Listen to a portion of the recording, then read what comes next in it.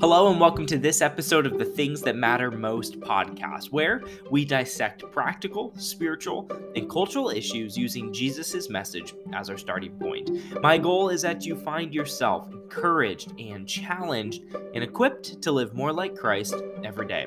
My name is Pastor Isaac, and I have the privilege of hosting this podcast, and I'm truly looking forward to today's episode because we are answering this question: how do I know that God wants the best for me?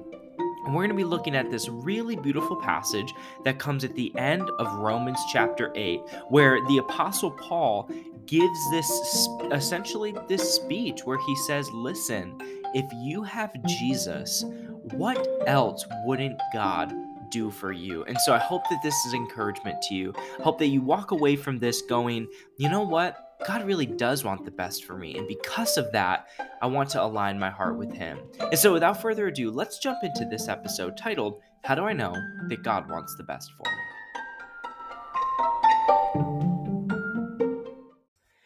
All right, so as we ask this question, how do I know God wants the best for me? I think that it's helpful because sometimes we go through life and we end up at a crossroads where we can go, am I going to make the decision that I want to make? Or am I going to decide to lean in and make the decision that God wants me to make? And so, even though we're asking the question, how do I know that God wants the best for me?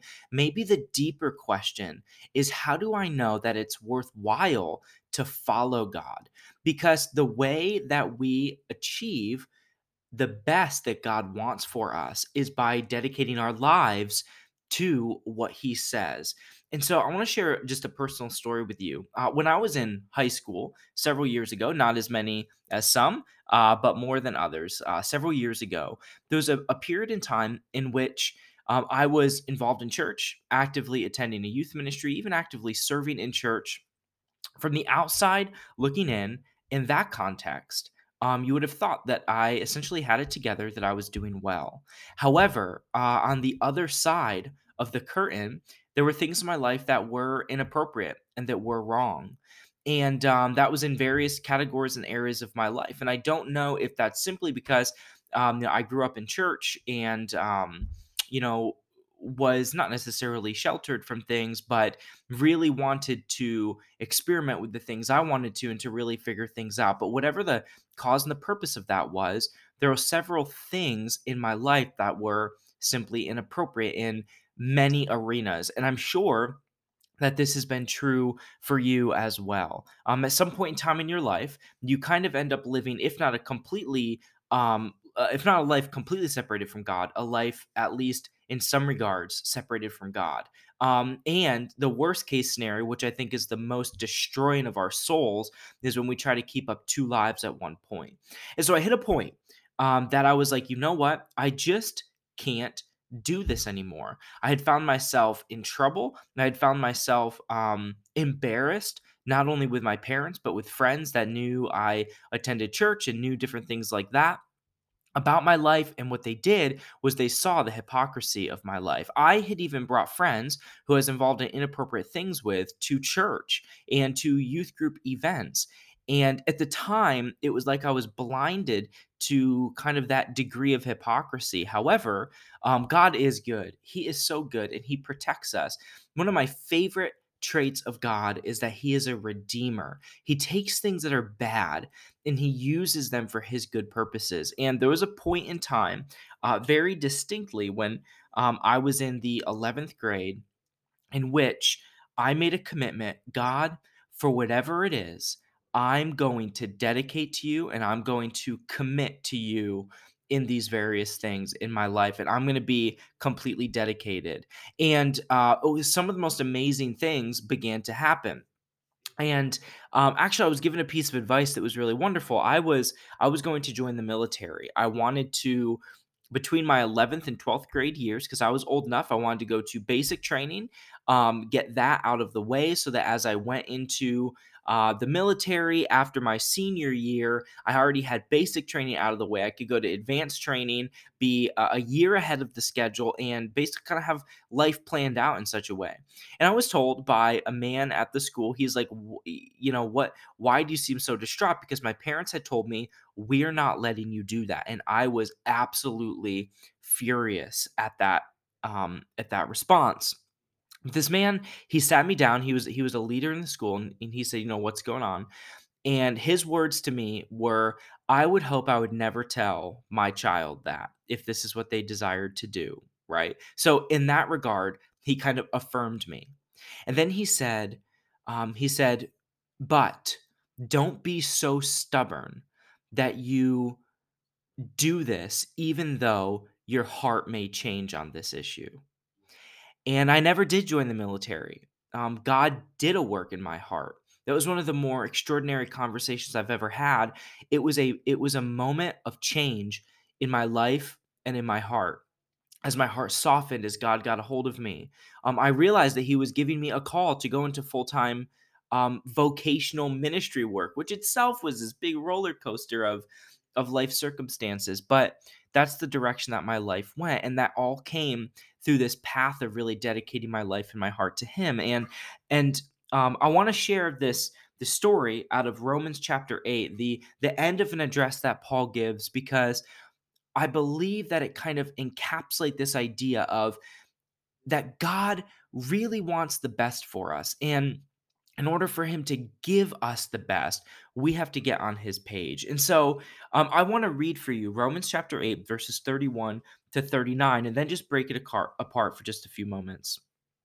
So Paul says this, starting in verse 31. What shall we say about such wonderful things as these? This follows one of the more famous scriptures from Romans, where the Apostle Paul says, "And we know that all things work together for the good of those that love God and are called according to his purposes."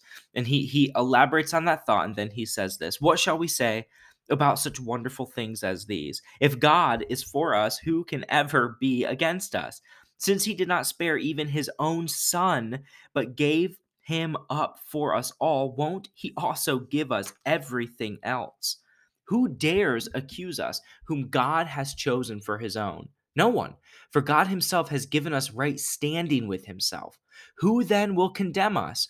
No one. For Christ Jesus died for us and was raised to life for us, and he is sitting in the place of honor at God's right hand, pleading for us. Can anything ever separate us from Christ's love? Does it mean he no longer loves us if we have trouble or calamity, or are persecuted or hungry or destitute or in danger or threatened with death? For as the scriptures say, for your sake we are being killed every day. We are being slaughtered like sheep. Despite all these things, overwhelming victory is ours through Christ who loved us. And I am convinced that nothing can ever separate us from God's love. Neither death, nor life, neither angels, nor demons, neither our own fears for today or our worries about tomorrow. Not even the powers of hell can separate us from God's love. No power in the sky above or in the earth below. Indeed, nothing in all of creation will ever be able to separate us from the love of God that is revealed in Christ Jesus our Lord. If nothing else, even that scripture summarizes the heart and the love and the passion that God has for us. And so the question of how do I know God wants the best for me in so many ways is answered by simply reading this. If God didn't want the best for you, then he wouldn't have sent his son Jesus to die for you. Jesus wouldn't sit at the right hand of God pleading on your behalf for you, to defend you, to make you holy and righteous before God the Father. And that's what he does. And so the first thing here is that we have been made right with God. That's in verse 31 to 34, the first paragraph there. What shall we say about such wonderful things as these? If God is for us, who can be against us? The reality is that God is for us. God defends us. Jesus sits and pleads for us because he loves us so much. And since he did not spare even his own son, but gave him up for us all, won't he also give us everything else? Who dares accuse us, whom God has chosen as his own? No one, for God himself has given us right standing with himself. Who then will condemn us? No one. And I love this. For Christ Jesus died for us, but didn't stop there. And he was raised to life for us. And he is sitting at the place of honor at God's right hand, pleading for us. You see, God is for us. When he created humankind, he didn't create us sinful, he created us perfect in relationship with him without sin. But unfortunately, as we do sometimes, and as we make the decisions we do in life, sin entered into the world. We rebelled against God. The Satan deceived Eve and deceived Adam, and we sinned. And because of that, sin entered into humankind. But God made the very first promise to Eve, where he said, your seed will crush the head of this serpent, Satan, and that he'll bruise his heel, but his head will be crushed. And that was the very first promise of a Messiah that would come to deliver us from sin. God is for us. Man, nothing in this world, as we read, there is nothing that God doesn't go out of his way to make sure it is used for our defense and for our good. God is for us. If we really, truly believed and understood and grew in this knowledge, I'm telling you, it transforms your soul. Because when you know that the Almighty God of the universe is there to protect you and defend you, and He is for you, makes all the difference. It puts into perspective the various things we struggle with. It puts into perspective the things that we go through.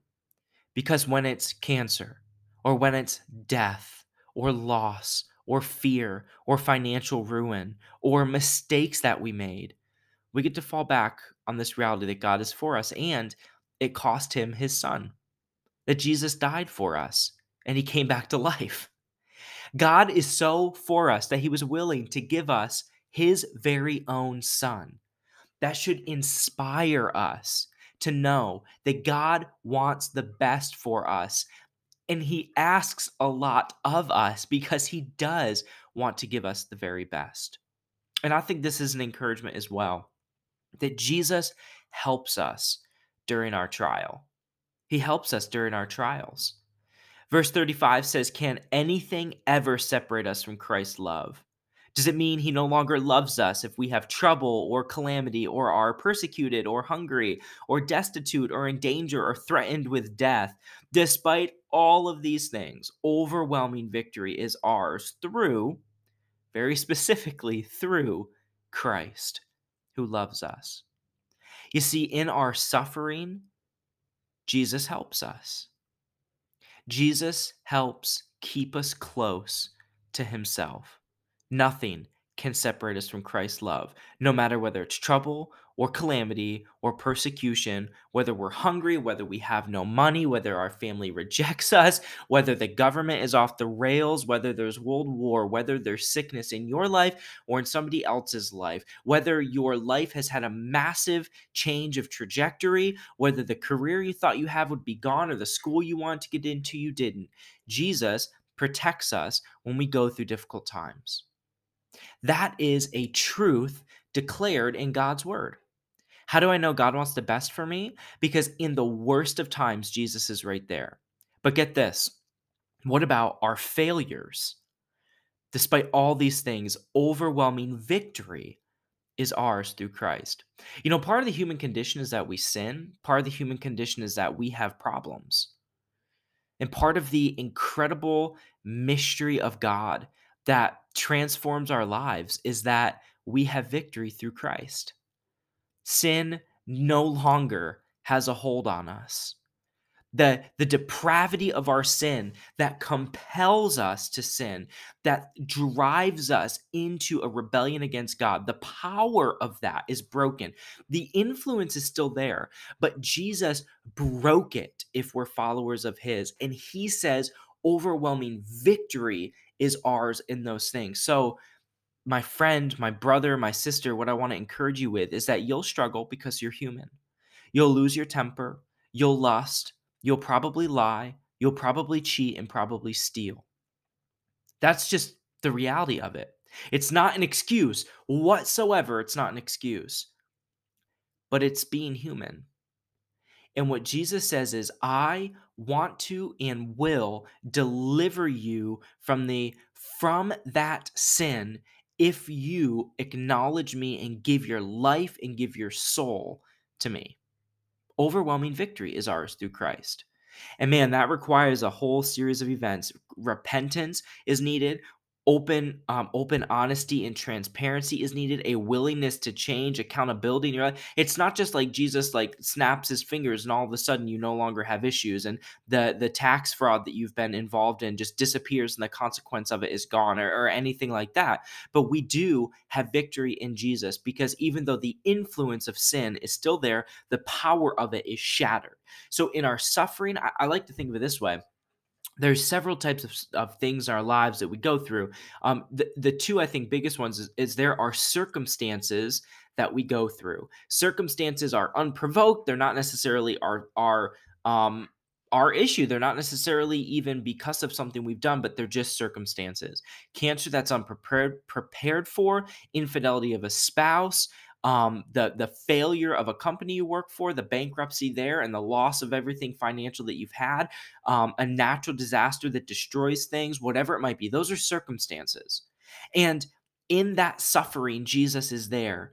In that way, Jesus gives victory. But then there's also consequences. And so many of the problems in my life have come from the consequences of my decisions, not really the circumstances. But in those consequences, Jesus is there to give us victory and to give us hope and to restore us and to renew us and to guide us and to lead us and to forgive us and to lead us in a way that drives us to a deeper level of godliness in connection with Him and the very best of God. And that's a wonderful truth of his word, that overwhelming victory is ours in Christ Jesus. If he gives us victory and comforts us and guides us through our suffering, what more could he possibly do? So, how do I know God wants the best for me? Because he helps us and he gives us comfort and peace during our suffering, and he leads us through our failure and gives us victory. Last thought here: nothing can separate us from God. I am convinced that nothing can ever separate us from God's love, neither death nor life, neither angels nor demons, neither our own fears for today or our worries about tomorrow. Man, I'll tell you in my own life, it's those worries about tomorrow that have the ability to destroy my today. Worrying about tomorrow takes my joy. Worrying about tomorrow takes my contentment. Worrying about tomorrow takes my effectiveness away.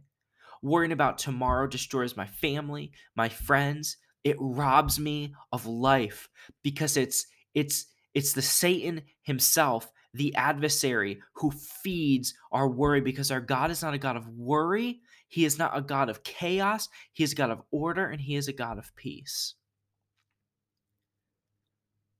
Nothing can separate us.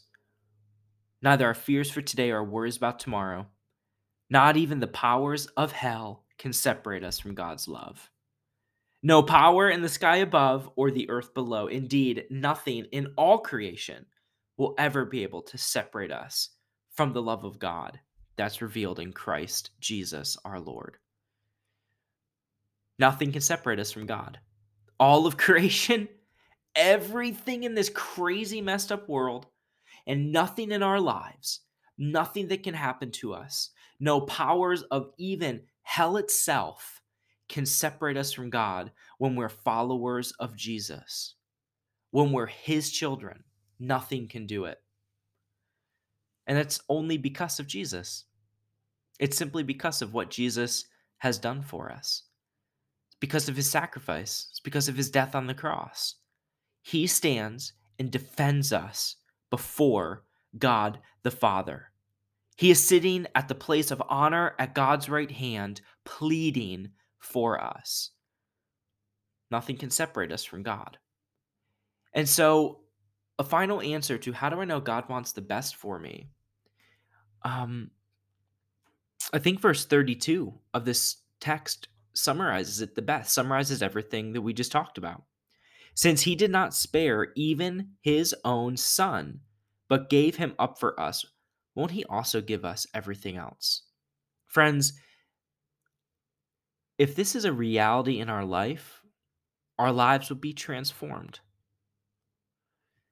If we believe and we truly embrace in our heart that God is willing to go to the furthest extent of the universe for us to know him, so far, he's willing to send his son to die. There's nothing that he won't do for us. So why should we live our lives in a way that rejects him? I would encourage you that in order to experience what God wants for you, in order to experience all these things, your heart has to be aligned to him. And so as you approach the various things in your life, you need to think to yourself, how is this going to achieve God's best for me? This isn't like a give your money to the church and you'll get rich. It's not what I'm talking about, even in the slightest. What I'm talking about is the alignment of our heart to obedience to God.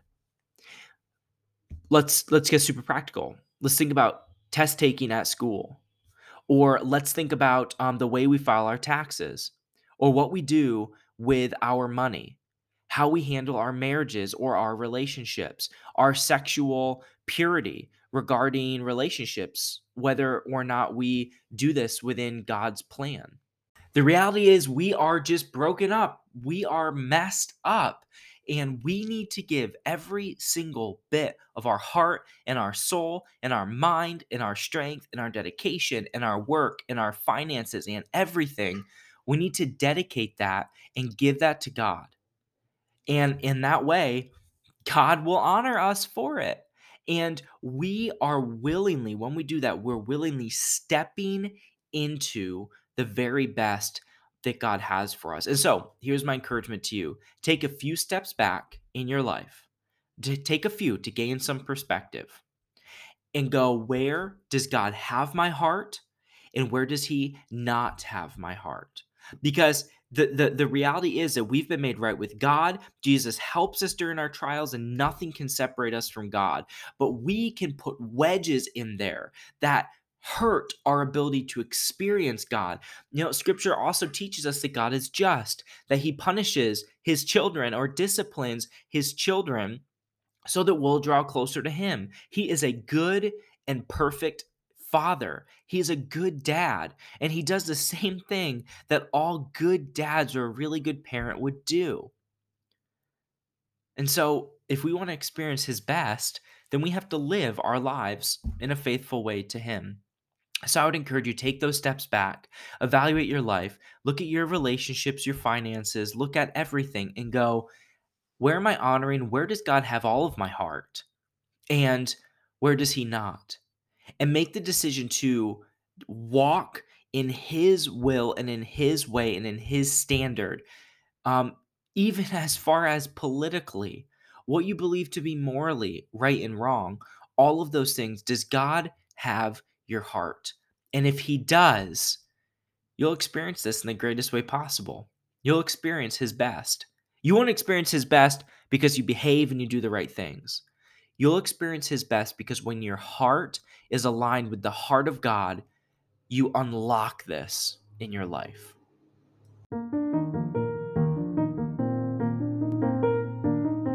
Well, I hope that you found this episode of the podcast to be an encouragement to you. That as you listened to the voice of Paul as he expressed this care that Jesus has for us, that he protects us and he guards us and he leads us, and that nothing can separate us from the love of God. I hope that you walk away from this feeling, again, encouraged to maybe even share your faith with your friends or your family or your coworkers this week. And so until we're together again, I do want to say thank you for joining in on this episode of the Things That Matter Most podcast.